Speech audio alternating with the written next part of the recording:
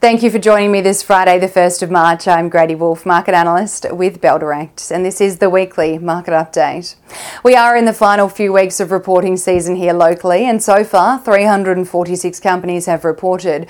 114 of these have beat expectations, 135 have met expectations, and 97 have missed expectations. While investors have been very reactive to results, both sending share prices soaring and plummeting, brokers have been more reactive to downgrades than upgrade ratings, with 40 upgrades and 47 downgrades from brokers so far. Let's dive into the final reporting season coverage video for Bell Direct this February 2024 and discuss the overall themes identified over the first half that will pave the way for the second half of FY24. Anticipation of a rebound in the Australian home building sector over the coming years boosted outlook and investor sentiment for white goods retailer Harvey Norman later this week after the company reported a slowdown in the first half activity. For the first half, Harvey Norman reported a 6.8% decline in total system sales revenue, a 23% decline in the interim dividend to 10 cents per share, and profit before tax declined for the fourth consecutive time in the first half since H1 2021, this time by 45.7% on the prior corresponding period. However, this is still above pandemic levels. The results were unsurprising in this easing consumer spend environment. Harvey Norman's value also comes from its property portfolio, which stood at $4.14 billion in the first half of 2024, which is a very strong support for the company's balance sheet. Investors shrugged off the weaker first half results, sending HVN shares up over 4% on Thursday after the results were released.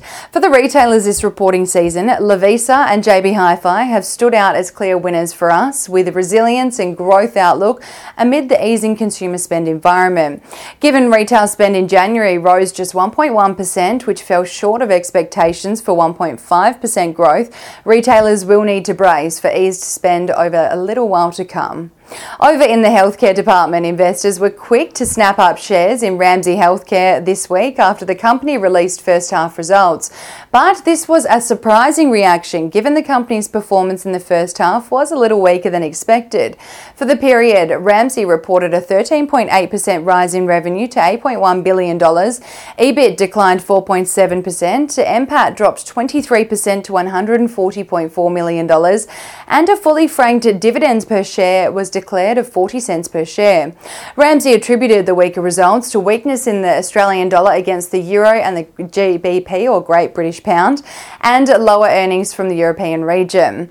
While the first half results were weaker, investor confidence in the leading global hospital group may be driven by the outlook in the company's report, including the implementation of cost-cutting measures and the expectation for growth for the full year despite a decline in H1. Across the healthcare companies this reporting season, ResMed was the standout for beating expectations across the board and reporting a long-awaited improvement in gross margins and squashing any concerns of a risk that demand could decrease due to the recent introduction of weight loss drugs like Ozempic. ResMed's closest competitor for sleep apnea devices in the US, Philips, is also still delayed in its attempts to return to the US market following a previously recall of its devices, so this is likely to remain a strong performing market for ResMed into the future. The miners have made little impact on share and sector performances this reporting season, naturally as their respective performances and results are driven by changes in commodity prices and demand, which for the first half of FY24 was turbulent across the board, especially for iron ore and lithium producers. BHP and Rio Tinto met expectations for the first half, despite weaker demand outlook out of China. Mineral Resources beat expectations with higher than expected revenues from its mining services division, and Piedmont Lithium missed expectations for Q4 in reporting a net loss of $25.4 million and a decline in revenue amid the sliding price of lithium. Overall, reporting season for February 2024 has been a relatively evenly mixed bag between beats and misses and sets the foundations for an interesting second half, with the expectation of the following themes to continue in 2H24. China's recovery recovery will continue to impact the miners and any company with exposure to the region. Retailers will continue to face eased consumer spend, but this may bode well for niche retailers. Full-year dividends will be the key to winning investors back come August reporting season. Cost management has been a downfall in H1. Will companies rectify this in H2? Margin expansion should be a key focus heading into the second half of FY24. Locally, from Monday to Thursday, the ASX 200 rose 1.15% on favourable economic data, including Australia's inflation rate remaining steady over the last month and on the back of some strong corporate earnings results being released.